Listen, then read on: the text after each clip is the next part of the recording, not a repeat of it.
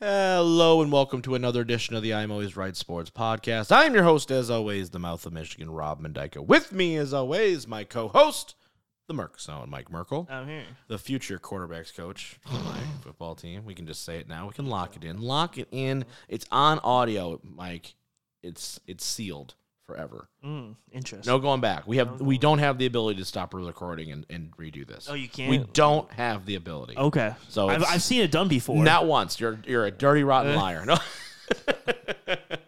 We've got a load of show for you guys as always. Make sure you guys go check out our quick hitter episode breaking down that national championship game. We'll have another show next week breaking down the actual game itself, the results, and all that good stuff. Could be a celebratory type of episode next week, Mike, depending on the results. So It could be. or it could just be like, Yeah. Honestly, depending on what time the Lions play at, too, on the wild card, it could be very celebratory, Oh my God, or don't even. it would be like really happy to really sad. or it just could be like, wow, that was a really built up weekend just for a lot of disappointment over the last week. That too. That can also. Yeah. Yeah, I have a slant that I want to take with that, but I want to hold it just in case because I don't want to say it out loud yet. So, Okay. just in case, depending on the right. results. Anyway, we'll get to it. But this week, Mike, we got a lot of stuff to go over, a lot of news and notes. We're talking the NFL. I'm sorry, not the NFL, the XFL, USFL merger to the UFL. We've got some end-of-year I'm Always Right Sports Podcast NFL awards as we approach playoff season. And as we all know, those awards are for the regular season always. Don't you dare play well in the playoffs because nobody cares. Except for the team that wins the Super Bowl, obviously.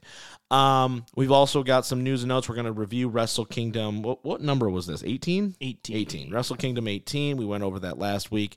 And we're also going to be hitting some WWE news and notes as well to kind of end the show.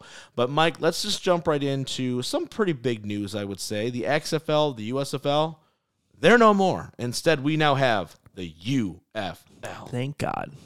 Awesome, right? Perfectly okay. 8 teams. We've got, what's funny is both of our teams survived. Yeah. Both of our teams So survived. the 8 teams we got. So in the USFL conference. We have the Birmingham Stallions, the champions of the last 2 USFL seasons. Yeah. We have the Houston Roughnecks, the Memphis Showboats, and then your Michigan Panthers in the USFL Meow. side. In the XFL conference, you have the Arlington Renegades, the DC Defenders, the San Antonio Brahmas, and the St. Louis Battle Hawks. Woo! So, thankfully, we get just to root for both teams until they play in the UFL Championship year 1. Yeah. Because that's going to be the thing. That's- I'm already telling you right now. That'll be That's so what's happening. fun. I do like how they just decide to just go, hey, all the coaches that when we announced them, everybody went, how the hell are they going to be head coach? Yeah, you're not head coach anymore. And then we're just going to keep the people that are actually head coaches. Yeah. Like Wade Phillips is now the San Antonio Brahmas head coach. And everyone's like, wait, huh? How did that happen? They're just like, yep, Yeah. I'm here now. It's very weird to me. It's very weird, but it's very exciting. Yeah. No, I think it's cool. I think this is the best possible scenario for both of these leagues. Competing for airtime, competing for viewership, because they kind of overlap there for a little bit, and you have a lot of you spread out whatever talent was left out there, and now you're consolidating that talent. You have one league again. I just think it's better for everyone involved. Yeah, I like everything about it. Not that having multiple football leagues is necessarily bad because it's just more football, but it was to a point where it was like, okay, so what team plays for what league? Yeah, right. You know what I mean? Yeah, like there's a lot like, of confusion. Is Michigan Panthers an XFL or USFL? Like it was Right. one of those where it was like having to figure out which one you're rooting for and which and things like that. Yep. So in that sense, I love it. I think they had one too many Texas markets. They always do. I don't know why. Both leagues have always done that. Because I would have liked keeping like the Seattle the Sea Dragons, Sea yeah. Dragons or whatever they were. Like just a couple of those markets that kind of just aren't Yeah. necessarily in Texas. They have 3 in Texas. Yeah. But I think they picked the 4 best markets on each side to Yep. keep that were like the most active, had the most fans there and everything. Yep. And so in that term, I really like it. I mean, I think the big keeper, if you have the Battlehawks, I think it works. Oh, yeah. Because they sell out Yeah. the St. Louis Arena. Right. Like, That's why I it's kind of wish they absolutely would have insane. leaned more into that, right? Was finding those markets that don't Yeah, maybe have go back a to like quote-unquote franchise. go back to like St. Louis or something, Yeah. or what they were in St. Yeah. like San Diego and stuff. Yeah, and, where you're like, reach okay, those. maybe we have, some of that, like Memphis. Memphis works, right? Yeah. Because you don't have a NFL team for Memphis, So yeah, right? so you just root for them. Yeah, Exactly. and So stuff like the fact that you have a couple of those markets, I think those are the ones that are really going to kind of stand out, right? And be like, oh, okay, like these are places we can really sit in. To your point, though, the Dallas, it's like, okay, we got Dallas, we've got Arlington, we've got Houston. You're like, it's a lot of teams in Texas. Now, I'm sure from a monetary perspective, that's probably why less travel, right? It's cheaper to travel. You got 3 teams in one state. So you've got, those games are less traveling. Yeah, 100%. You know what I mean? There's some monetary savings, I'm sure, that are there in that situation, rather than having all these teams basically in the Midwest or the South, and then, oh, by the way, go to Seattle. Right? Yeah, they have no one on the western side at all. Nobody. They're keeping everyone in the you Midwest. can literally see it's like a line. Yeah, it's a line that goes down. Yeah. But yeah, no, that I love just the one league, having all the talent in one league, having your it's going to be the best possible product you can make, not having the best however many. But you have the best of the next rest. round guys, and I think because now that you've established the one league, now you can actually make it into you can have a draft and you can do all that stuff for just the one league instead of be like, when's the XFL draft? Oh, then when's the USFL draft? Like having 2 separate leagues, 2 separate drafts, 2 separate roster of players. Do you know a lot. if they are getting assigned to their same teams, if people are are we starting from scratch all over again? Do you know that? I thought I read something where it was like, if you were part of the XFL, right, and it's like, hey, look, like your contract's terminated, but you're probably reallocated to the same team if your team still exists. But I don't know if that's 100% accurate. I know there's going to be another combine that they're going to do for staffs to evaluate. I don't know if that's going to be new rosters again, or if there's going to be like, oh yeah, these 12 guys are staying here, but not, and that kind of thing. I don't really know. My best guess on it, because I know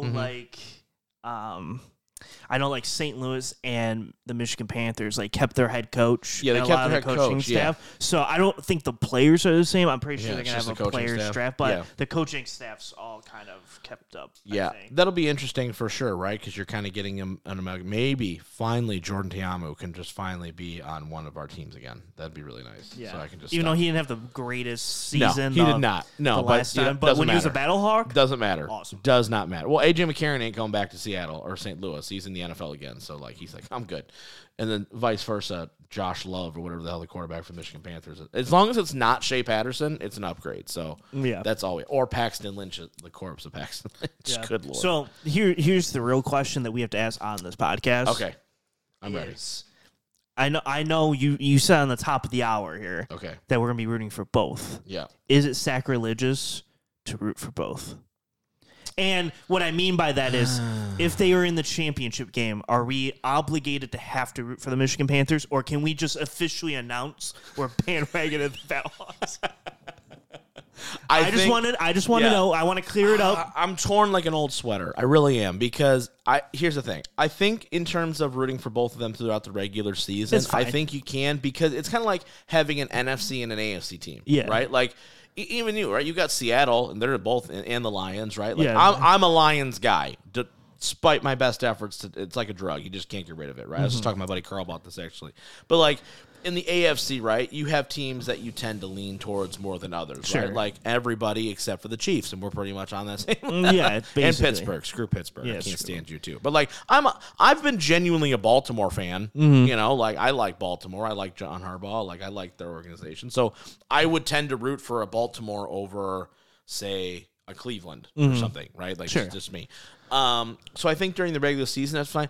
I do think because of where we're located, I think we have to root for the Michigan Panthers. Okay. However, in the sense that they both get to the championship game, which in itself would be an amazing feat, especially for the Michigan side. Here's the thing. I don't think we're going to run into this issue because Michigan's so bad.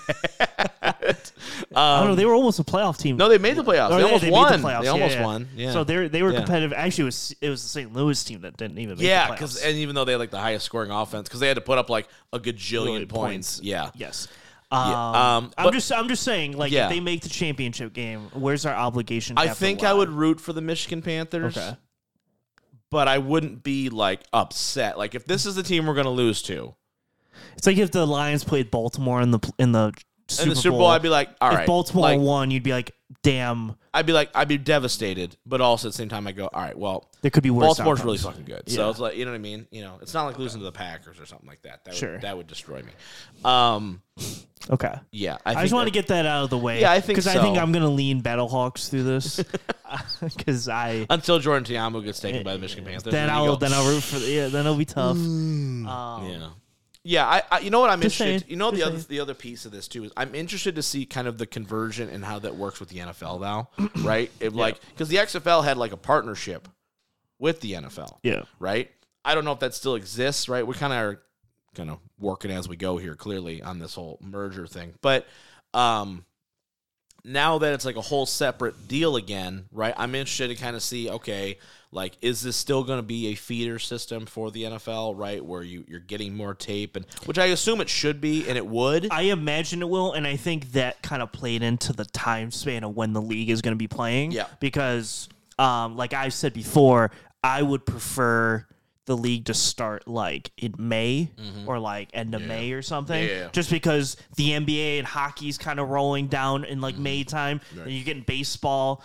Baseball's fine, but I don't think anyone's watching diehard baseball really anymore. At least every single game of all time ever. And so I think having like this summer, like end of spring summer football league to kind of get you over that summer hump until you get into training camp and the preseason NFL season, right, I think would be like the perfect time to have it. But because they're starting the season March 30th, meaning it'll probably end early June, late May, I would assume is kind of the time frame. Right. I assume that this will be a feeder system to, okay, these guys were awesome in this league. Yeah. They're going to go find. Let's bring them in for practice squad camp and see what happens. So I imagine it's going to still be a feeding system based on the timeline. Yeah. But yeah, I think it's the only way for viability, right? And I think at some point, right, you're going to start to see that where this becomes like an NFL Europe, right? Where it's like, okay, hey, you just go there and, you know, take time, right, to figure it out. I'm excited for it. You know, it's a new league again, right? But I do think that it was smart enough by both individual leagues, USFL and the XFL, to realize, hey, look, we're kind of cannibalizing one another. Yeah. We're not going to survive. The ratings aren't good enough. Not enough people care about these random teams that we've just established. We need to combine, you know, and with, you know, NBC at the time owning the USFL. I'm interested, too, on the ownership aspect of this as well, because I don't really know that. We had The Rock come out and announce teams, but I'm like, does that mean he's owning this thing? Is NBC still a big part of this? I think there's like 5. The 5 are like co-owners. Okay. Like the 3 from the XFL side and the 2 from the USFL side. Okay. I think the 2 on the USFL side are technically higher up than like where The Rock is, but they all kind of have. That makes sense. And having The Rock as like a brand ambassador type of guy can't hurt you, right? It might help. Yeah. No, I think it'll be good. I think it really will be. I think it'll be exciting.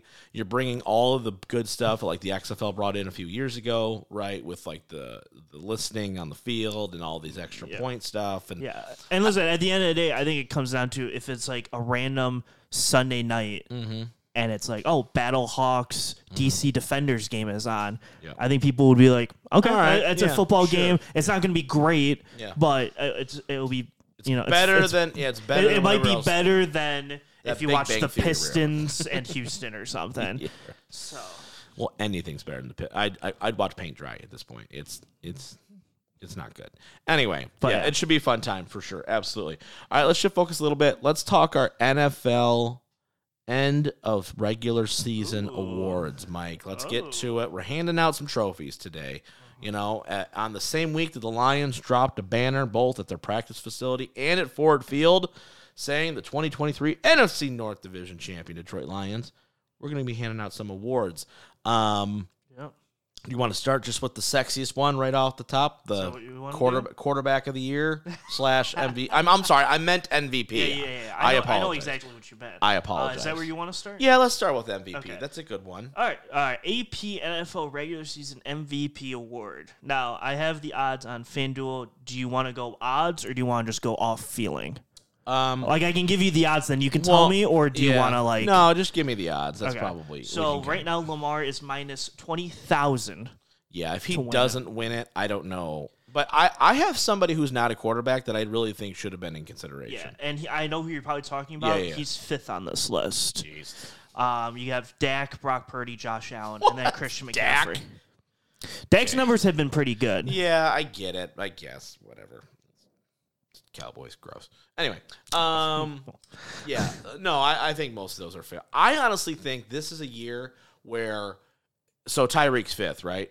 Oh, I have Christian McCaffrey 5th. Oh, McCaffrey's a good one Tyreek too. Hill 6th. Okay, I think Tyreek Hill, Sure. or McCaffrey, one of those two could be the MVP, and here's why. Okay. You look at the numbers. Yeah, I get it. You know, Purdy's got a pretty good touchdown interception ratio. Dak's got good numbers. I think Lamar. I think his numbers actually hurt him more than they help him based on what they look like. Yes. But I think this is a year because you had not had that one quarterback, right? That just goes, holy shit! They're blowing everybody away, right? They're on the best team. They're just killing people. They're mistake free. They're clearly the best player on the field. You know, and maybe you can say that with Lamar, I guess, right? Like, that's probably a fair assessment. But, like, I think Christian McCaffrey is the best player on his team. Yeah. And I don't think it's close. I think Tyreek Hill is clearing away if Christian McCaffrey does not play for the Niners, or if Tyreek Hill does not play for Miami, they are a different football team. It is very clear for them. Not saying Lamar's not, but they also went to the playoffs with Tyler Huntley last year. Yeah, it looked like dog shit, but they did. But they get there. They got there. But you know what I mean, though, Yeah. right? Like, I'm sorry. I don't think there – maybe Brock Purdy, between him and Sam Darnold, is there a drop-off? Yes. But if you have Christian McCaffrey to hand the ball off to 25 times, I think your life's okay. Yeah. No, I 100% agree. This is my argument literally for the NBA MVP every single year. Yeah, absolutely. Is if you take them off their team, what do they look like? how bad are they? Right. I think that is the embodiment of MVP. I think there's a different conversation when you go offensive player of the year. Yeah. I think that's different. Yeah. I think that honestly could be the quarterback award. It could be honestly. because that's a more statistical base. Like, award. on offense, who is the best person? player. Yeah, right. But when you say MVP, meaning like, okay, if I take Mahomes off the team, how many wins do they have? Yep. And how many do you drop down to? Right. And that's kind of how valuable you are to your team. I do think Christian McCaffrey, when he doesn't play, and I think there's a few guys from that Niners team that do this, but when Christian McCaffrey does not play, they look like absolute dog shit. No, seriously. If you don't have a guy who can tout the rock, who's a 3-down player that gets 20 carries, plus he's a receiving threat, he can run actual like he does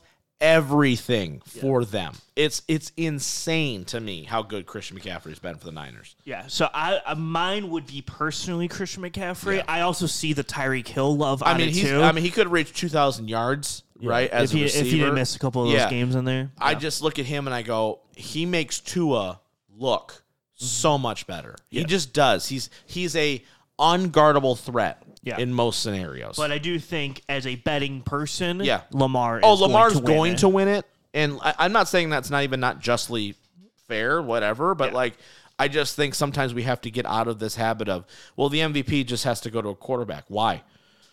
You know what I mean? We have seen good teams make the Super Bowl that don't have good quarterbacks. It's a reality, folks. Like, it happens.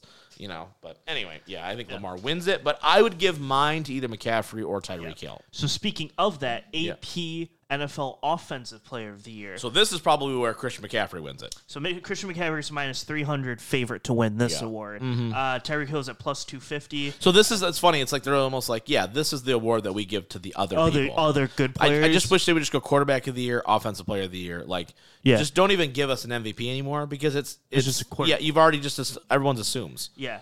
I again give this one to Christian McCaffrey or Tyreek Hill. Yeah, 1A, I would 1B. say Christian McCaffrey probably in the last little bit here is probably overtook because Tyreek got a moment there. He was on pace to break Calvin's record. Yeah, and I was like, holy shit! Like he reaches 2,000 receiving yards. That is a feat that I don't think anybody will ever touch again. Even as great as Justin Jefferson is, and some of those guys, like 2,000 being that critical of a piece in your offense, where it's like, hey, no, you're getting the ball. It does not matter. 100%.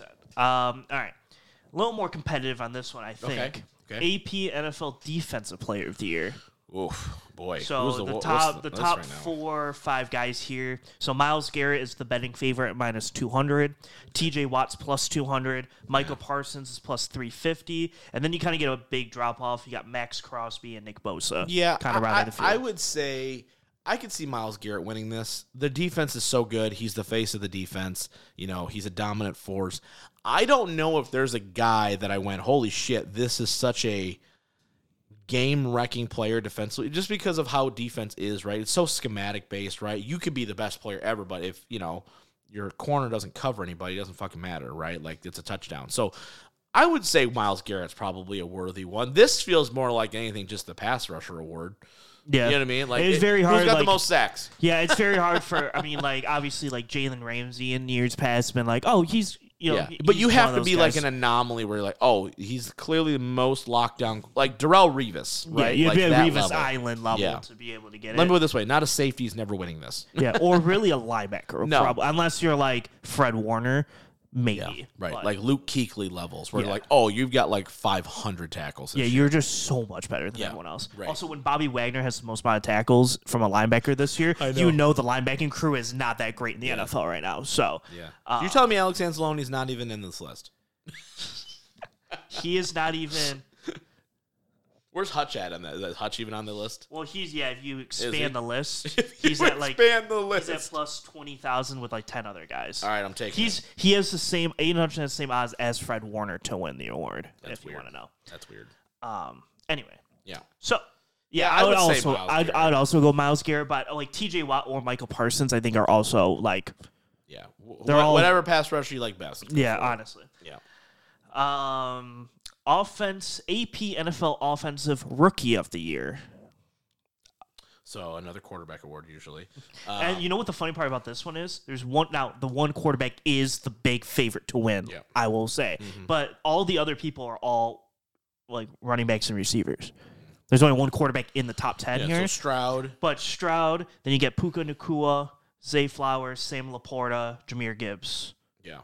Goes to show you how good that. I'm just going to go on the this isn't an actual category. Lions had the best draft this year. It might have, yeah. They legitimately might have. I'm like serious when I say that. Like there is a legitimate chance that they could have hit on like multiple picks here. Yeah.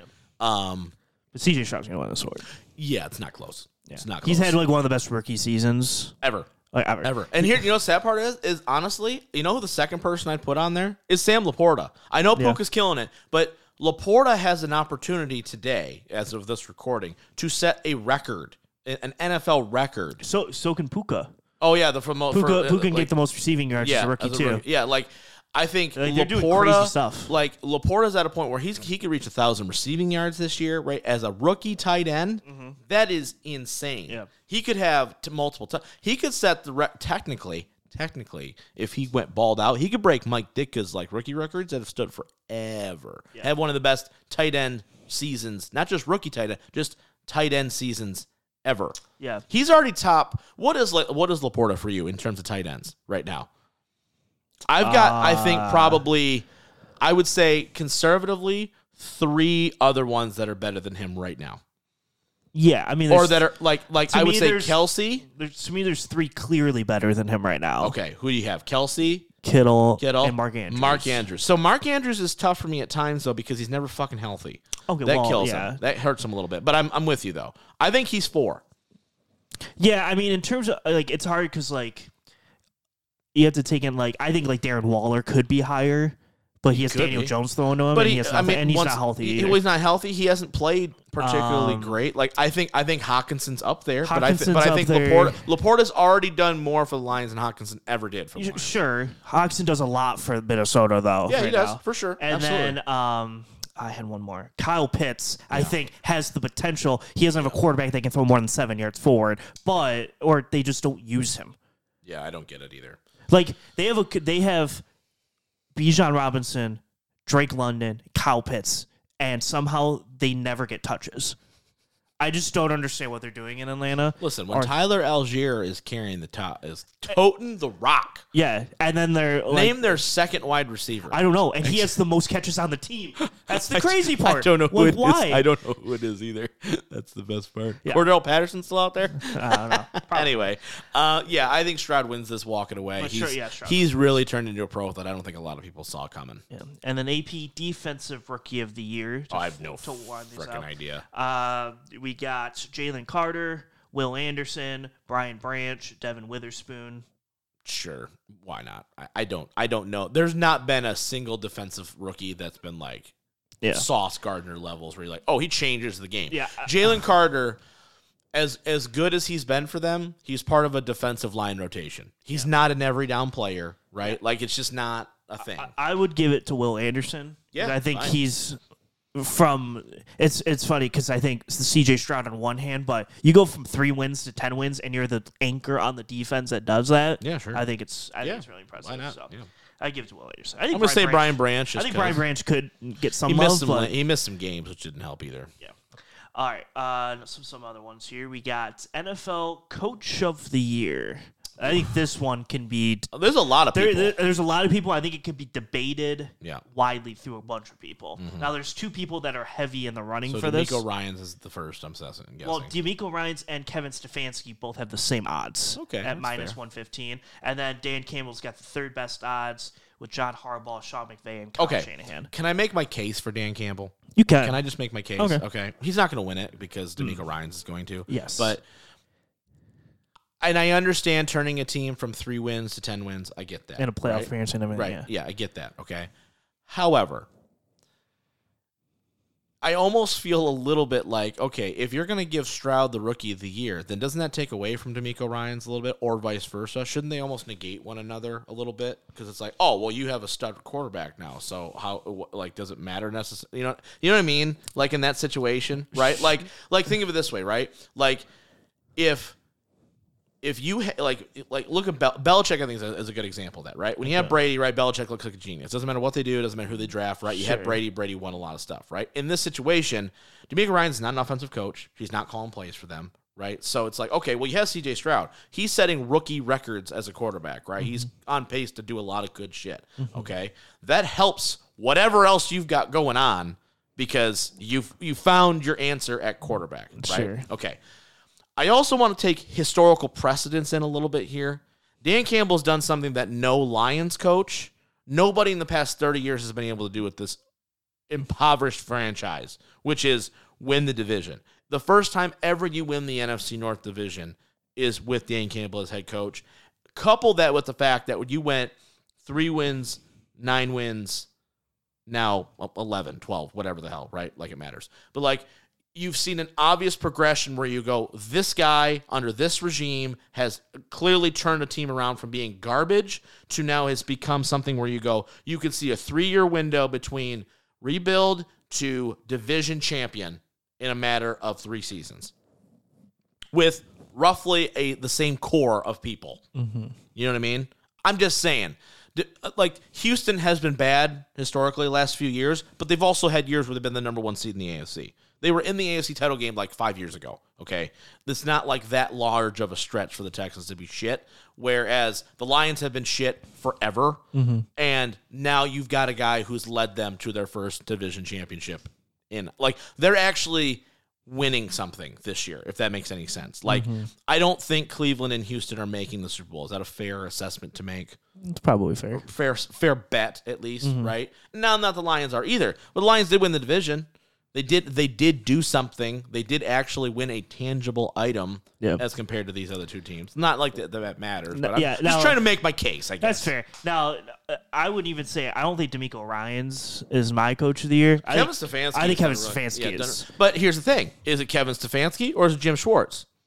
Sure. I think winning games with the corpse of Joe Flacco gets something. Oh, yeah, so for sure. Absolutely. No, I know. I get it, right? But as we talked about off air, right, it's defensively is what's carrying them. Yeah. Right? Now, you get credit for hiring Jim Schwartz. You know what I mean? So, I like I said, I don't really care. I don't think Dan Campbell cares. Like, if DeMeco Ryans gets it, good for him. He's a good coach. No, I don't really have any dog in the fight here. But I just wanted to make my case for it. Yeah, I would also say that Dan Campbell hired 2 coordinators that I guess somehow are both going to be in prime to be NFL head coaches next year. I don't see the because everyone loves Aaron Glenn as he's the number 1 coordinator in football. Yeah, I don't. Yeah, I don't get that. Exactly. Yeah, so that happened.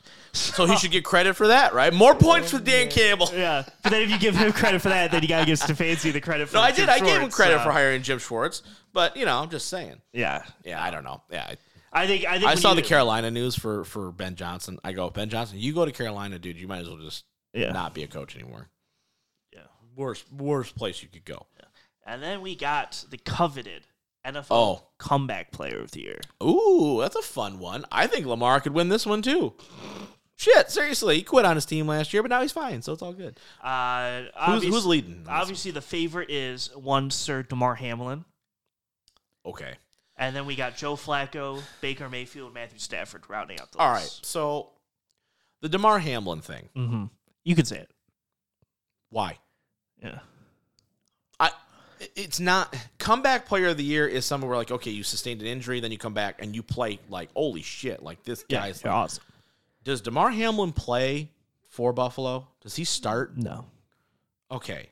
I think, can we have a separate award like, hey, tragic incident comeback of the year or something like that? Like, I'm not trying to be a dick, but like Stafford, when he won comeback player of the year, was because, he got hurt, and then he missed the whole season, then he came back next year threw 40 touchdown passes. Yes. Like, that's the level that we're trying to get here. Yes. Like Baker Mayfield is a good candidate for this. Joe Flacco is a great candidate. Joe Flacco, almost out of the league, comes back, leads the Browns to the playoffs. Great candidate for this. Yes. DeMar Hamlin's going to win because he's not dead. Mm-hmm. That's the reality of it. Yes. And that's like, I get it. And once again, these are all just faux pas awards anyway that no one gives a shit about anyway. But like, it's like the Pro Bowl. I feel like he could like get another award where it's like, hey, dude, like you like something else, right? There's got to be another award they could give this cat. Like, I don't know. I don't know. Like here's the other thing, right? If he didn't almost tragically pass away on the field, would he still be on the team? Right? Like, what if Buffalo cuts him next year? Yeah. Just because they have to, because they're caps and I don't know if it is or not, but you know what I mean? Like, what if, like, is he just going to be a Buffalo Bill forever because, like, we kind of feel obligated? Like, maybe. You know what I mean? Just.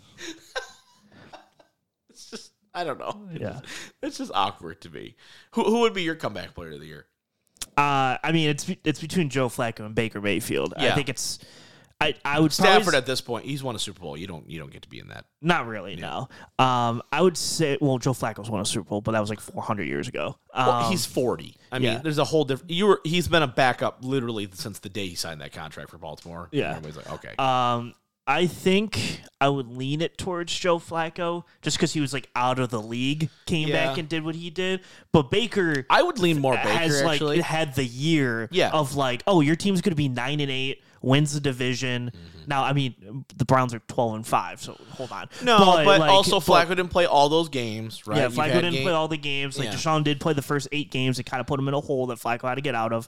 But I think I would lean Flacco because he's old as shit and no one thought. Like 3 years ago, people were making fun of Flacco on the Jets. Yeah, let's just put it that way. Everyone was like, "Oh, this guy's still playing football," and now he's on a team that's 12-5 and honestly going to be favored in the first round against Jacksonville, probably.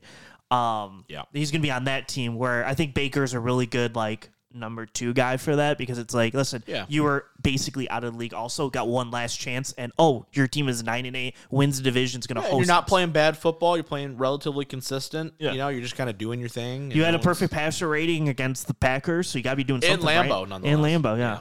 The only time that's ever happened. Yeah, I could dig it either way. Like I said, I don't really have any. I think Jared Goff would come back player of the year. He come back. Oh, he came back. Oh, did he? All that adversity, Mike. All that small hand. All the small hand adversity he had to deal with. He had to get dealt to the Detroit Lions. Yeah, he could have won it the first year or the second year. I was gonna say he went from 9 to 11 wins. Yeah, I know. That's the sad part is that every Lion cat in every character is like, well, you went from 9 to 11 wins. Okay, yeah, but like the 9 wins had to be like the most perfect 9 wins ever. Sure. But that's just listen, Dan Campbell could have won Coach of the Year last year if they would have, if Seattle didn't blow or win the game or whatever had to happen in that game. If Baker Mayfield didn't screw us over, if Baker Mayfield didn't screw us over or whatever, and they would have made the playoffs, then he probably would have won Coach of the Year, but probably didn't make the playoffs. So then they're like, Brian Daboll because he beat the shitty Minnesota Vikings. That's really what got Daboll's thing. Was he got, we're not expecting you to be good. Oh, you made the playoffs. Oh, you beat the fake Minnesota Vikings. Got it. Anyway, it is what it is. I do want to hit on a couple other quick NFL news and notes here. First of which, your current Michigan head coach, Jim Bartholomew Harbaugh, is entertaining the idea of going back to the NFL. Yeah, he is. So really the question is this, Mike. If and I think we've both kind of been on the same wavelength, right? But I'm going to ask it just for the viewing audience, right? Because you already know my answer. If Michigan wins the national championship, Jim Harbaugh's gone, right? I imagine so. Yeah, I'm with you. I don't see it. I do not see a realm based unless he just does not get a job. Yeah. And Michigan goes, here's 10 years, $100 gajillion. $100 Yeah.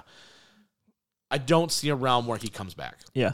It is, I will say, the one small point to it is it is the thing where if you do win the Natty, you are in the position where you are like the top dog of college football. And it's like, do you want to be the top dog or go to like Chicago and just be another middling team? Well, I think it's I think there is something there.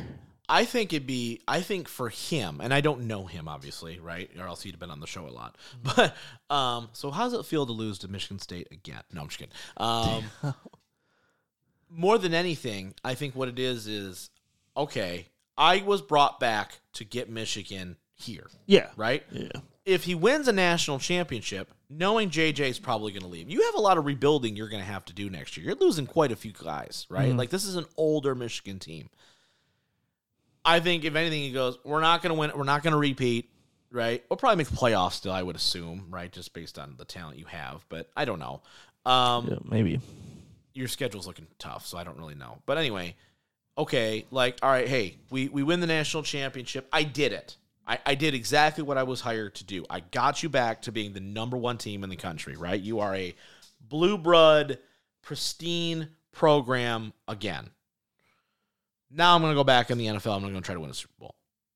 Right? Like, I just feel like that's kind of his thought process. And if he wins it, somebody's going to want to go, hey, come on back, right? Whether it be the Raiders, whether it be, I think the Chargers, I think would jump at the opportunity to hire him, quite frankly. Probably, yeah. You know, to nurture Justin Herbert's career, right? Bring a good defensive coordinator over. I just think that would be probably the best case. I just don't see a scenario unless NFL teams just go, no, we're just going to go with the young up-and-comer guy, that he would not be a head coach in the NFL next year. I just don't see it, especially if he wins. If they lose, I could see maybe it's like, all right, I got to come back and we got to win it. But, like, I just don't see it if they win. That's fair. Like I said, I just think that there's that ounce where I also think he probably has, like, 2 or 3 teams that he wants to go to, like say like the Chargers or you could go to the Raiders. He coached the Raiders. The Raiders. I think the Raiders are going to keep that coach that they have. Oh, probably. But like the Raiders maybe or something. He probably has like 2 or 3 teams, and if those 2 or 3 teams don't call, but like the Panthers, like, hey, how about this? He probably goes, no. I would hope not. You know what I mean? Like I hope feel like everybody just says no. I feel. Can you imagine? Can you be like, I guess we're just gonna promote our defensive coordinator to head coach or something? Oh yeah, I think there's like probably a couple spots that he's like, yeah, I'll go there, and if those spots never open up officially to him, then he probably would stay because I don't think there's any necessarily, even if he wins, I don't think there's like a downside in staying because it's no, for sure. Well, you're going to get a lifetime contract, right? And lifetime contract. I mean, your recruiting class next year is actually pretty solid coming in and stuff, and you've got some depth in some places. Yeah. So it's not like a bad team going in. No. The schedule just gets a little harder, but yeah, it is what it is. Sorry, losing your quarterback is the hard. Might not even lose him. You might not leave. I'd be stunned. I would be too. But could not have your stock be. You win a national championship, going undefeated. Your stock is never going to be higher. Call Cardell Jones and go, leave. Anyway, last thing I want to talk about here. Your Detroit Lions, your NFC North Division champions. Are they? They are. Okay. I'm going to keep saying it. I'm just going to keep saying it. Literally all year. Just accept it. It's happening. It's never happened in my life. Get out of here. They have a crap ton. Now, not San Francisco 49er level, but they have a crap ton. Say they have like 30. Well, nobody in California has a job, clearly. They're just sitting there, vote, right? And we all know that Pro Bowl means absolutely nothing. However, your Detroit Lions have... Catch me when the all-pro teams come out. Have a crap load of and the Niners are still going to have like 7 all-pros, but it's fine. Yeah. If Penei Sewell's not an all-pro, by the way, I'm calling bullshit. Just throwing that out there. Yeah, right tackle. Right tackle. He should be him and Lane Johnson. Those are your all pros. Probably. Yeah. That I will not hear anything to the contrary, there is not a single other tackle you can tell me right now that has been better than Penei. Yeah, right tackle, and definitely not. Yeah. Anyway, so we got a bunch of Pro Bowlers, right, on your Detroit Lions, right? So to go over it, right, you've got Penei, you've got Hutch, you've got Laporta, which is crazy. Who else am I missing? Frank Ragnow and Jalen Reeves-Maybin. Okay, yeah, Jalen Reeves-Maybin. Those are the 5 starters. Yeah, then 5 you have like starters. 19 alternates. Yeah, and then I think for alternates you've got Amon-Ra, which, wow, okay. That makes sense. Gibbs, I think Gibbs should have been over Swift. Every number, every metric possible. Maybe. Gibbs has been better. Anzalone's in there. Anzalone, I think you've got Jonah Jackson's an alternate. Decker not being an alternate, man.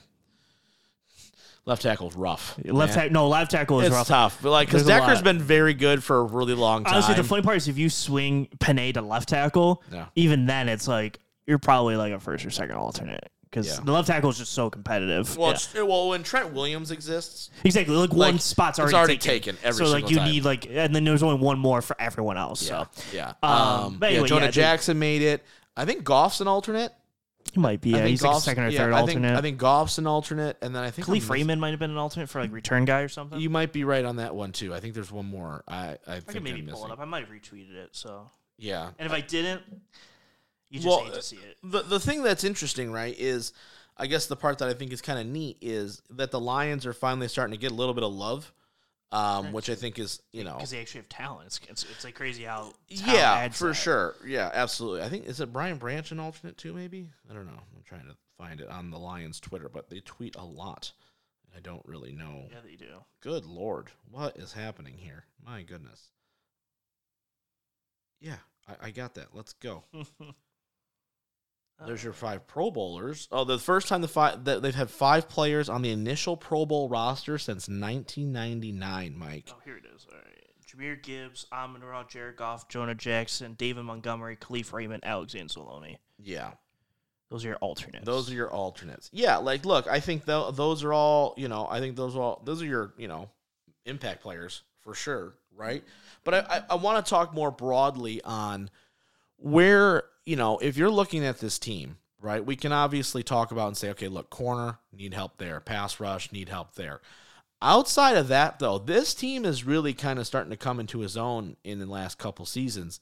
More than anything, I think it's just more of that indication of, like, do you foresee that this Lions trend is as we are in that mode right now where it is a trending up, like based on, okay, you win the division, you're hosting a home playoff game, all that jazz. You've got guys now being nationally recognized as like legit guys, right? Mm-hmm. You're going to assume Goff gets extended. You assume Amon-Ra is going to get extended. Penei is going to be here long term, I'm sure, right? I'm sure. That kind of thing. So you've got your foundation kind of set. Yeah. It's hard for me not to be like, look, I do think this is the beginning of their window rather than like a flash in the pan. Now, I'm not saying they're going to win the division every year, but I feel like they should be in it, in the hunt, competing for it for the next several years. I think they should, bar none. Mm-hmm. And I think, and I've always equated them and like Seattle on the same path wave. Yeah. Through this, I think they both are like, you should probably be playoff teams. Yeah, right. I think that's fair. Whether like 1 year, you're doing the division like or you're right in there. If 1 year, like Jordan Love has an awesome year and they go 12-5 and you're 11-6 and you lose the division by 1 game, but you're still a 5 or 6 seed, or you just win the division the next 2 or 3, like whatever the case may be, however you want to figure it. I think you should just be a playoff team for the foreseeable future with the foundation you have in set. Yeah. Because your foundation's also set up where if you lose Penei for 3 games, you should be fine. Right. Like you shouldn't just fall off a cliff. When you were in the Stafford Calvin era, when Calvin didn't play, you were like, so we have no receivers. Yeah. Right, or if Stafford went down, you have no backup or no other valuable option at all, so you're just losing those games. Right. I think with like say Teddy, or next year they'll have Hendon Hooker or whatever. If Goff goes down for 2 games, it's like, okay, we can survive. Yeah, right. And so I think with that, you should be at least playoff material. I am, if not be 1, 2, 3 seed every year and actually be viable for an NFC championship. I'm very fascinated to see what this team's going to look like next year. especially if you lose Ben Johnson, right? If Aaron Glenn I leaves. do think the coordinator thing is big, though, because I think the Eagles have hit that really hard, Yeah. where the Eagles were awesome last year, lose both coordinators, and then kind of flatlined a little bit this season. Yeah. I'm worried that losing Ben Johnson will flatline the offense a little bit. I'm very interested in the thought process of Dan Campbell, right? And I'm interested in the roster construction because it seems very glaringly obvious to me what their holes are. I would hope it's glaringly obvious to Brad Holmes at this point of what their holes are. But as we know, that doesn't always mean a damn thing, right? So, like, I'm very fascinated on what they're going to do this offseason, how they're going to be able to keep up the momentum and then go into a season where you go, hey, look, you're kind of expected. This is the new normal, right? How do you deal with that? This has never been something we've had to deal with before, right? How do you deal with being the hunted? How do you deal with being the team that's It is an interesting flip of a coin because you're, until probably 2 weeks ago, you've never had real expectations for your team. Yeah. Like, it's just kind of been like, oh, let's just hope that they win the division. Let's hope this. Next year, instead of going, it would be good to, like, win the division, win a home playoff game. Next year, it's going to be like, listen, you should probably be a 2 or 1 seed. Right. Like, That's the expectation. Like, the expectation's going to go up and up and up as the year progresses and your guys progress. Because now you've done it. So now this is the new bar. Because, like we say about the Harbaugh thing, like your first bar is, all right, you beat Ohio State, you win the Big Ten. Yep. You do that. Now it's like, okay, so, like, you're expected to do that now every year. Right. Now your expectation is to go win playoff games. Right. Now you finally did that. If they lose the national championship next year, if he stays, the bar would be, okay, you got to make it to the Final Four. Yeah, right. With the more expanded playoff, Yeah. you got to make the Final Four. Yeah. And at least probably be in a national championship. Like, that's just where that ceiling is at for him. It's kind of the same thing for the Lions at that point. No, I agree with you 100%. For no doubt about it, right? Like, and this is a fun time to be a Lions fan in that regard, where the expectations are real, legit expectations. Yeah, especially you probably have another year of the NFC North not being very good. Right. Where you probably you've got a Minnesota team that needs to decide, are you rebuilding or not? Yeah. Because they haven't decided. They feel like they're not, but they probably should. And the Packers or Bears are probably in that second year build of, like, the Bears need to figure out what they're going to do with Justin Fields. Straight up. They need to figure out what they're going to do with that, because if they're going to say, okay, Fields is our guy, right? Okay, then you need to protect him, right? You need to help him. Yeah. And if you're going to go draft Caleb Williams or something, then you got to trade him. Well, you're kind of restarting your clock, right? In that regard, right? And with the Packers, okay, they think they have the guy in Jordan Love, right? But now it's, okay, we've got a lot of older, aging guys, that are playing big. I know technically they're the youngest team in the NFL. However, at the important spots, your left tackle, your entire pass rushing defensive line, right? Yeah. Like, those are a lot of guys that are, you're entering now your second contract where that stuff's going to get heavy quickly, right? So Green Bay's got some decisions that they have to make there as well. So I think you're 100% right. You're in a good spot salary cap wise. You're in a good spot with where your foundation is. Now it's just about how do we maximize this time in the window. It will just be interesting once you get to that pay all these guys portion of it. Oh, yeah. Which guys stay, which guys do they have to kick the can to, and that part. Because there's always, like the Mahomes dynasty, you had the cheap version of Mahomes where you could just stockpile the team and do whatever you want. And then there's we're paying Mahomes $60 million now. We can't just pay everyone under the moon, so we have to let Tyreek Hill go. Right. And once you let him go, it's, okay, now how are we going to do? Right. And that's what the Lions are going to be as. When you pay Amon-Ra, you pay Panay, you pay Aiden Hutchinson, you don't have millions and millions to just go, let's just go spend big money on this safety. Not anymore. Like, you got to.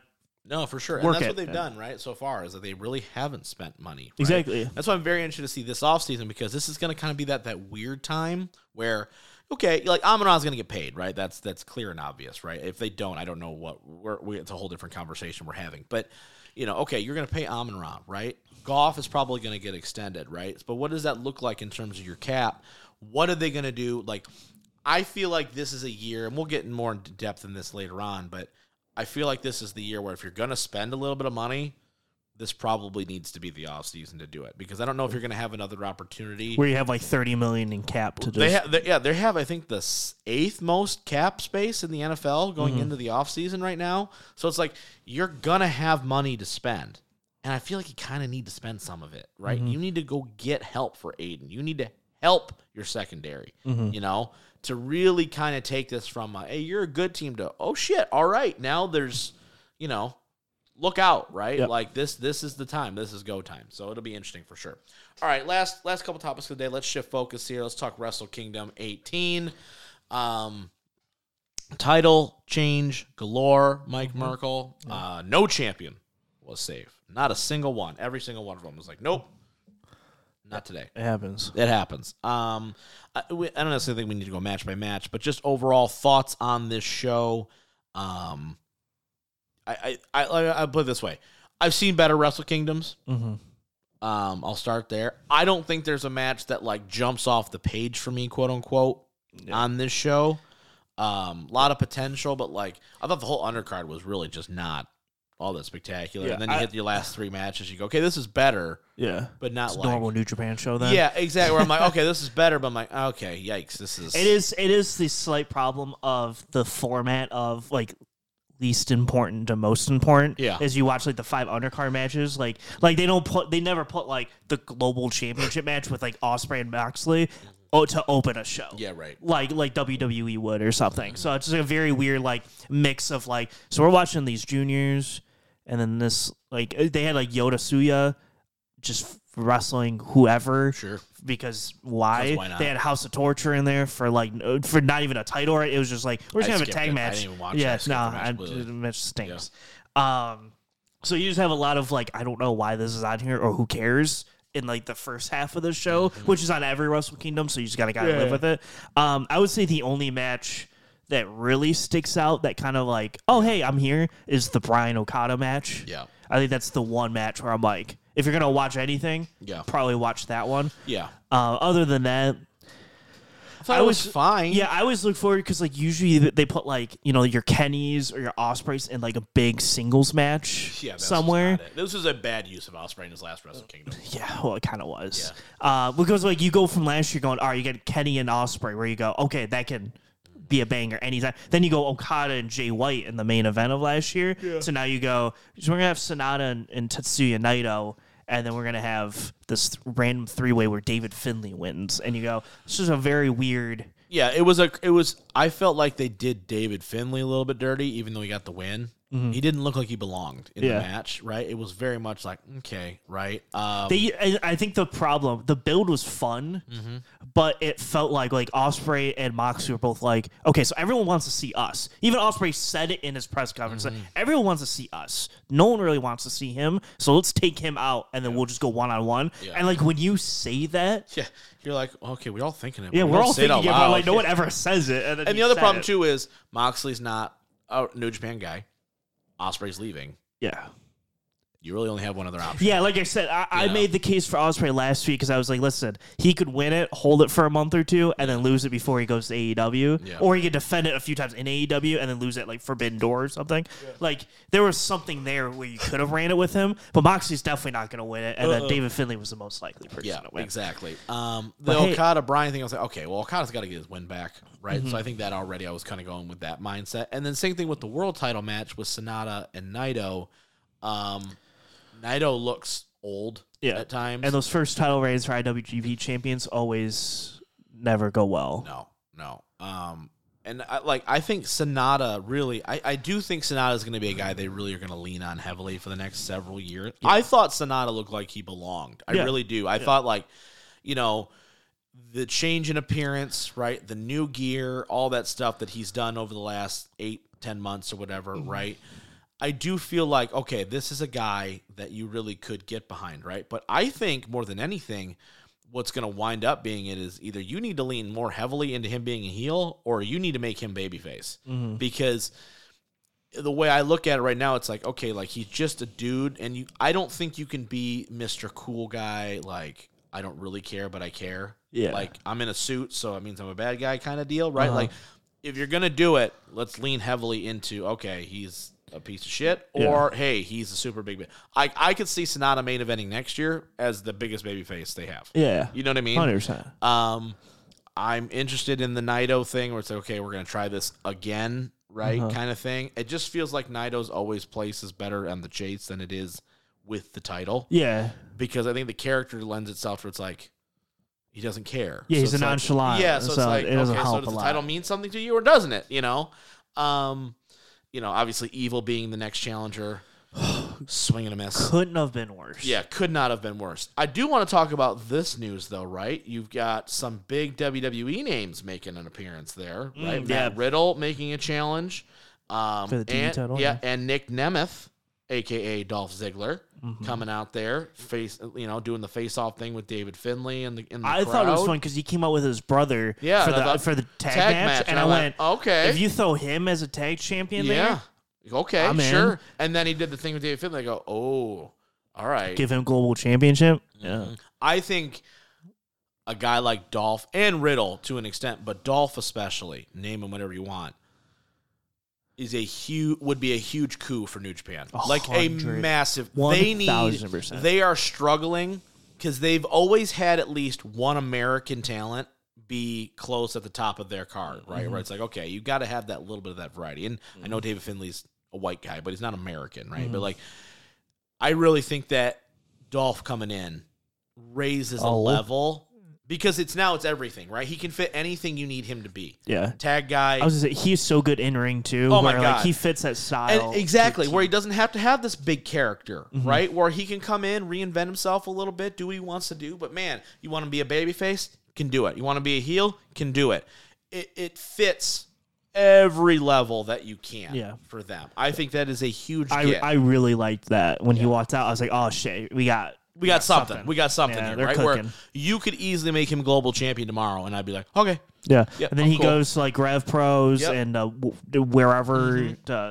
I want defend Dolph's resurgence to be what Cody did, where he just goes out there and he becomes the biggest name possible, right? Like same thing that Matt Cardona did. Yeah. Just go out there, hit these bigger shows, and just be the guy that everybody wanted you to be.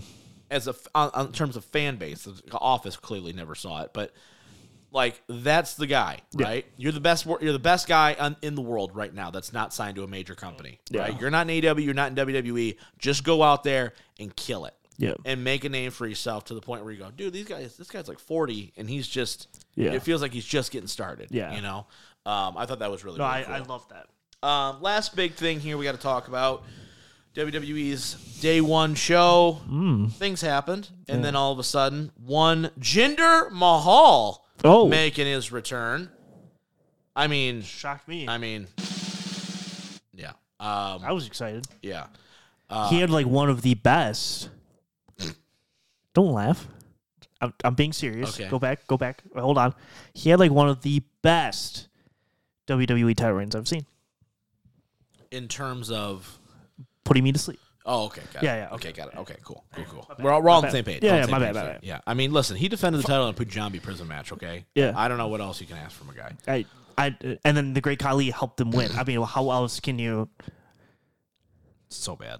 Looking back on it, it was just not good. He almost fought Lesnar at that one Survivor Series. And then Lesnar went, no. And then he went, no, give me Bryan. And then Bryan had to go in like 4 days before and beat him. Yeah.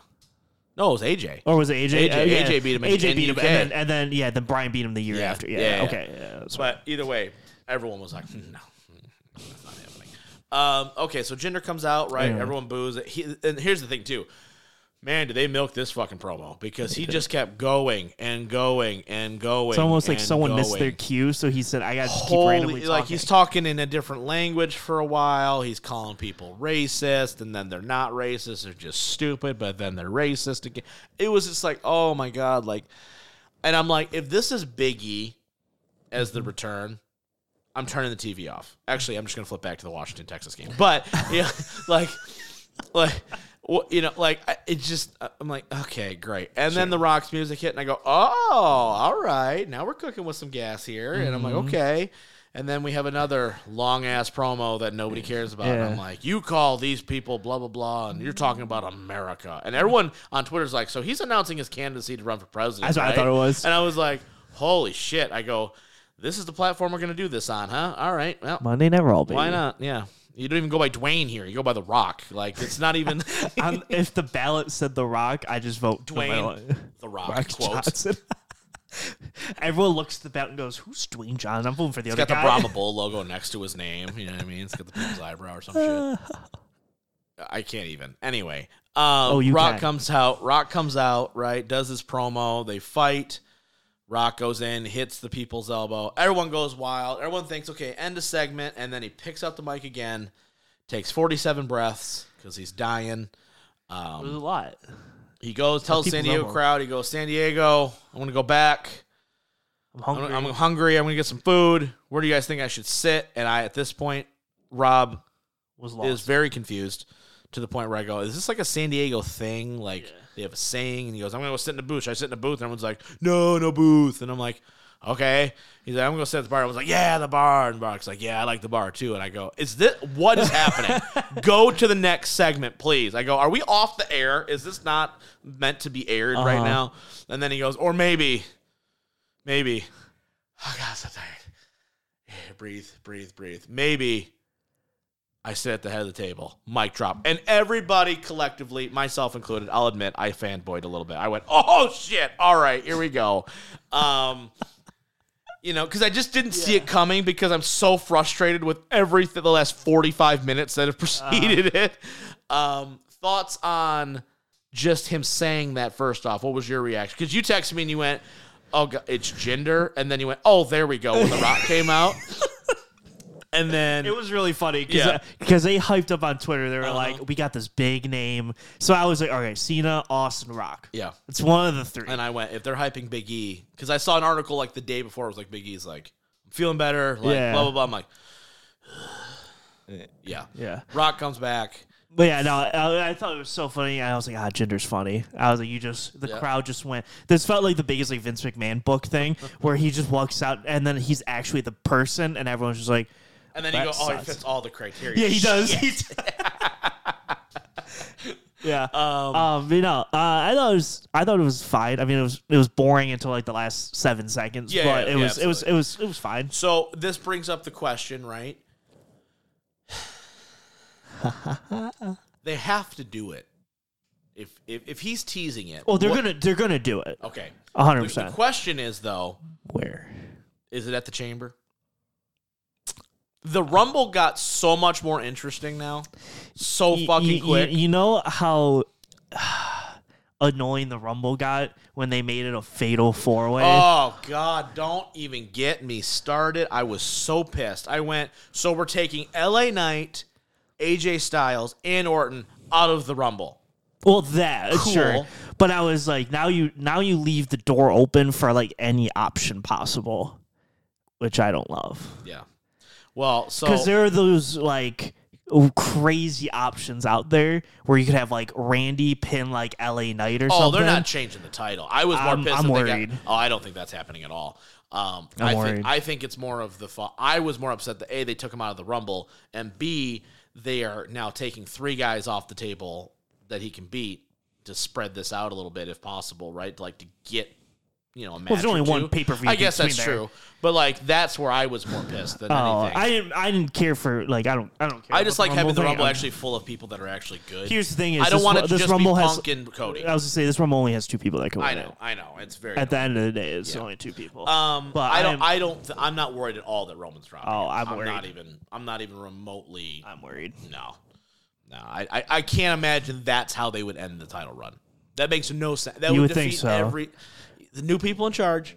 Yeah, the people who didn't give Cody the title last year when everyone thought they would. Yeah. You're right. Yeah. I know those people. Yeah, but that's different, though. The same people that want to break Hogan's record so he has to hold title till September. Well, that's not. I don't think that's mattered as much. I think it is. Yeah, I don't think that's a thing. Well, you can't be concerned that he's gonna drop. I'm worried about Rumble. Both. Okay, because I want one outcome to happen. I'm worried about both. Because I want one outcome to happen. Here's the thing. I don't think there's anybody in that match that's legitimately could be like, oh, no, he's the next guy. Okay, great. Like like AJ's just came back. Orton just came back. LA Knight's not. LA Knight can't want a damn thing. Yeah, it's not a thing. I don't think Roman's dropping it. But I don't know. The question then becomes, right? So when Cody doesn't win the Rumble and Punk does, is that a situation where you go, oh, shit? Or are you still okay because, we can get there with the Chamber, and it sets it up that way. It makes less sense with the Chamber, but it can still work. Yeah. Because they're on different shows. So Well, like, I mean, if Punk challenges Rollins. no. But what I'm No. saying is like if Punk wins the Rumble, Yeah. then how like How do you getting get Cody to SmackDown Makes sense. through the chamber because the chamber would technically be SmackDown people. I guess you could just do like a 3-3, I guess, technically. But that makes no sense and stupid. So like if you want the logical way to do it, I think like analytical. Cody wins the Rumble, and then Punk wins the Raw Chamber to challenge Rollins. That's fair. Makes the most sense. Agreed. But either way, I don't necessarily. I think if they did a thing where Punk wins the Rumble and the last 6 guys in the Rumble just go into the chamber. Oh, that's better. That's a good idea. That's a good idea. Just I like because that then it better. could be anybody. Yeah, that's actually a great idea. And then they get in there, Yeah, and then yeah. he wins the chamber. Yeah. That could work too. That's actually a really good idea. But so, regardless, I think. I mean, do you think Rock and Roman happens at the chamber? I imagine so. Yeah. I think it not has to. I mean, I think it. Here's the thing: it's interesting because I think in any other circumstance, you would be like, "Oh no, it's Mania," but Perth is huge. Yeah, no kidding. And they They're wanna in sell that Australia. shit They're out. in Australia, right? They're focusing a lot more on their foreign markets, and more than anything, here's the kicker. Okay, and I was thinking about this quite a bit after it happened. Okay, they wait to Mania. Okay, say Punk wins it, and it's Rock and Roman, right? Okay, Cody faces name a guy, whatever. Okay, Yeah, because that's the way you probably would have to pivot in that situation. you would 100%. Okay, so here's the problem with Rock Roman at WrestleMania. Okay, it's the same exact problem we had last year with Sami and Roman. Okay, you get the match, big build, everyone's excited. Okay, Roman wins because Rock's not winning. If Rock won, I don't know what we're doing at this point. Okay, Roman beats Rock. Now what? Yeah. Seriously, now what?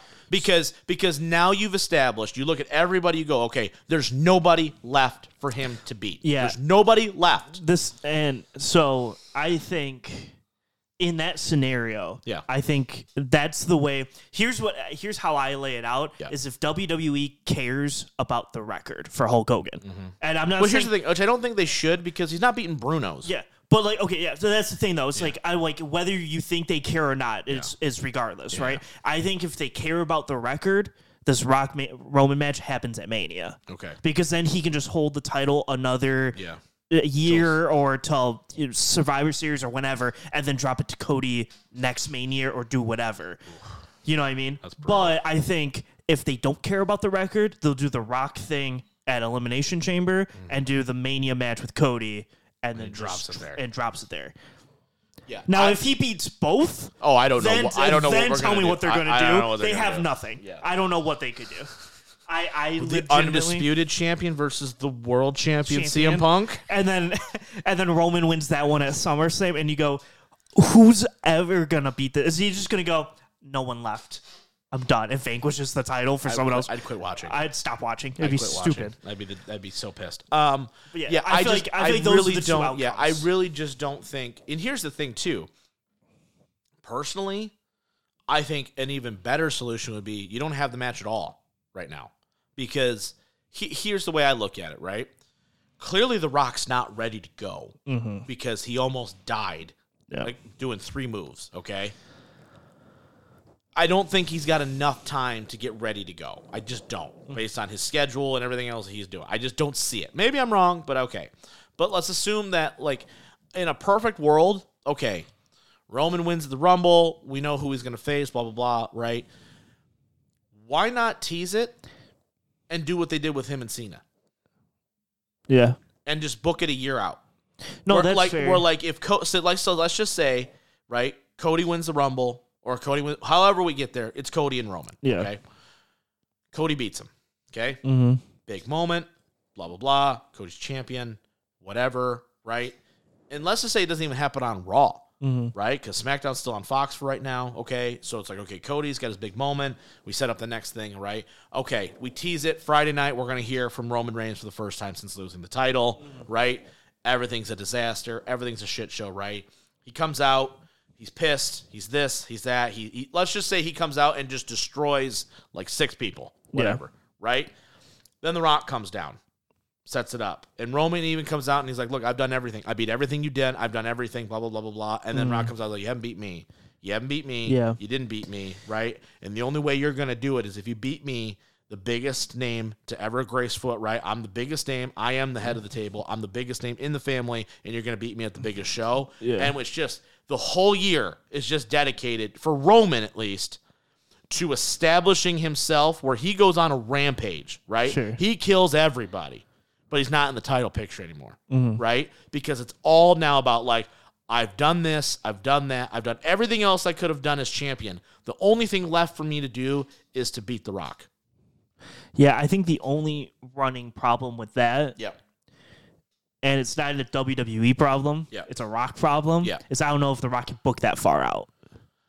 That's why I'm actually hoping he could, is like, because now you're not like in this small little bubble. It's like, hey, Yeah. next April, Yeah. I need a month. I was just, well, and that's the thing is, I think it's hard, like, You because know? I think in 3 months he knows, okay, these are the movies I signed up for. I have the Right. XFL thing Right, starting in yeah, March, yeah. so it's like I'm going to be promoting that or whatever. Yeah. Like I know what I'm doing now. Yeah. Next year I might get a Marvel movie given to me, Right. and they say you have to be working during this time, Or hey, no And- wrestling because you can't or get no hurt. wrestling because you can't get hurt, and then you can't fight away. So then you promote it Yeah. in April, and then January comes around and goes, "Oh, sorry, I can't do it anymore." You go, Yeah.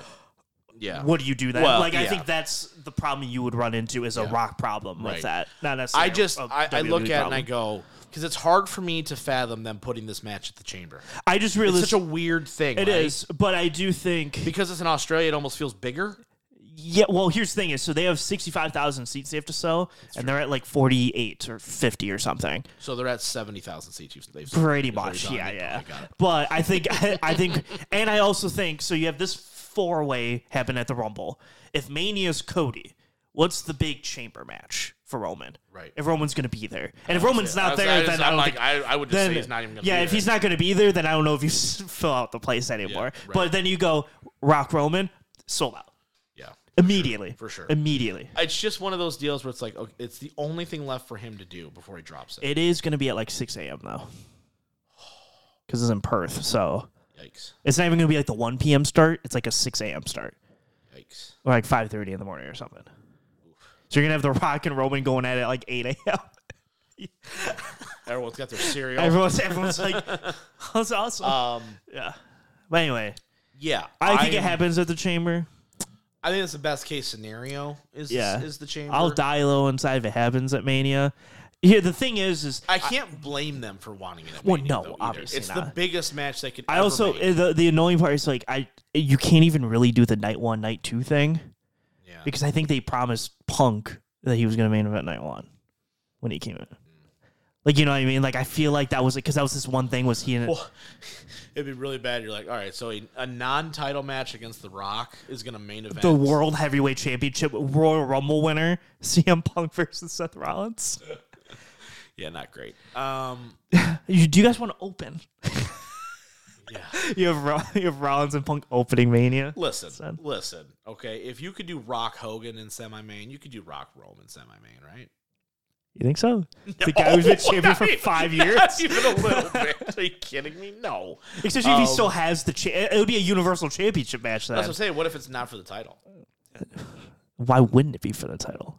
Maybe. Why would The Rock not want to fight for the title if he could? Well, maybe it's just one of those situations where he's like, "Look, I've been champion. I've been WWE champion. You've been WWE champion. That's not. It's about the family at this point. Sure. It's about being the head of the table. I would say the same, not about the title. I would say the same thing for Jey Uso at SummerSlam. They just put the title on the line regardless too. Well, he's got to get the title. Rock's been champion. He's never been Universal Champion. Well, nobody wants to be Universal champion. Okay, nobody wanted to be Universal champion. Okay, I don't think WWE wanted to be like what are the universe? What is it? Yeah, I'm waiting for the Galaxy champion next. That'd be cool. Keep changing synonyms. Anyway, Yeah, the Earth Championship. I am fascinated, and here, and the bigger conversation is, and we kind of wrap this up here, is, man, it just when you're like, okay, man, we're just kind of like in this lull here, waiting for the Rumble, kind of, right? And they're trying to put on some decent shows and all this, that, and the other thing, but like, it really feels like right now, this is a moment, this is a fork in the road for WWE. We can either continue the good faith, Yeah. and continue on this massive path of because historically they've never been hotter. Yes. Or Here we are. we can fuck it over and blow everything up and go, no, Rock Roman. at Mania. That's true. Which is monetarily probably their biggest match. It is. But it screws over all the other plans. everything else you could do. Yeah. It really hurts your long-term booking. It hurts your long-term story building. Cody Rhodes is your number one merch seller right now. Yeah. And here's the thing is, I know he's the hottest babyface. I know he's so. At one point, does that stop? Does it just die exactly? out? Because at some point you go, okay, great, I'm behind this guy. I'm ready. He's my guy. And eventually he's going to get the title. Like if he doesn't challenge for the title, I'm like, so what do you do? There's nothing else you can do. He's been in the company for 2 years, almost. It's going to be like 2.5 to 3 years before. What he has he wins done? the title. Okay, he beat Brock and he beat Seth. Great. Next. Right. That's it. exactly. And he's beat Shinsuke. Yeah. Okay. Great. Sure. Yeah. You know, I think I like, beat Shinsuke at one point. in 2 years. Yeah, That's what he's right. done. And he was one half of the undisputed unified tag team champions for 6 days. All right. That's true. You calm it down. He did do that. All right. Right when Jey Uso was like, I'm not a tag wrestler anymore. Win those tag titles. Yeah. It has to. It can't not be. And here's the thing. The only reason why I have this hope is that they understand that this has to be a thing is because I am hoping at this point they understand that it's not going anywhere, right? Cody's still on fire, right? He's still everything. Like every time he goes out there, people lose their shit. You have to capitalize on it, right? Now, I'm going to admit straight up right now, when he wins the title, I do think there's going to be a feeling of, okay, now where do we go? Right? Because having a babyface champion is more difficult. Which is why you just have Randy Orton sitting there. Yeah. Agreed. For a good story. Right. Because you have to have a good first story absolutely. to keep it going. Yeah. Because if you just have nothing and then it Yeah. dies out, then Yeah. no one's going to care. Agreed. So you have to have one good thing right after. But it's like, okay, he did it. It's going to be that sigh of relief more than anything than it will be yes, he and did that's it. the thing is, I think last year Would have been it would have been yes. a yes, Yeah. and I'm excited to see where it's going. Yeah. Where this year it's a yes, And sigh of yes, relief, thank God he did it. Oh and my now gosh. I don't care anymore. Yeah, I can breathe. Yeah. Yeah. And then he doesn't do When it. that 3 happens, I want to when he cry. pins him, I want to cry. I don't even remember what it looks like. I'm gonna be honest with you. I don't even know. What do you mean? What? It looks I don't like? even know what it looks like to see Roman lose a one-on-one match. Oh. Haven't seen it in 5 years. Oh, I was So- gonna say he did get pinned against Jey Uso. yeah, but, that's a tag though. I'm not that concerned about it. okay. They try to make it a big deal. Yeah. Okay. Well, like when there's like 750 interferences in it, then Cody wins. Is it? Oh, I'm gonna going to feel even better because I'm like, thank God. Because I swear to God, if Solo ruins my main event again, I'm going to be pissed. Yeah. Anyway, that's good for this week's show. Next week, I don't know. We're talking Lions. We're talking playoffs. We got a lot of stuff going on. We're talking national championship games. Lots of football coming your way next week. But on behalf of the Missing Whale Man, he's the Mercs on Mike Merkel / quarterback coach. I'm the mouth of Michigan, Robin Dyke. We will see you guys, as always, next time.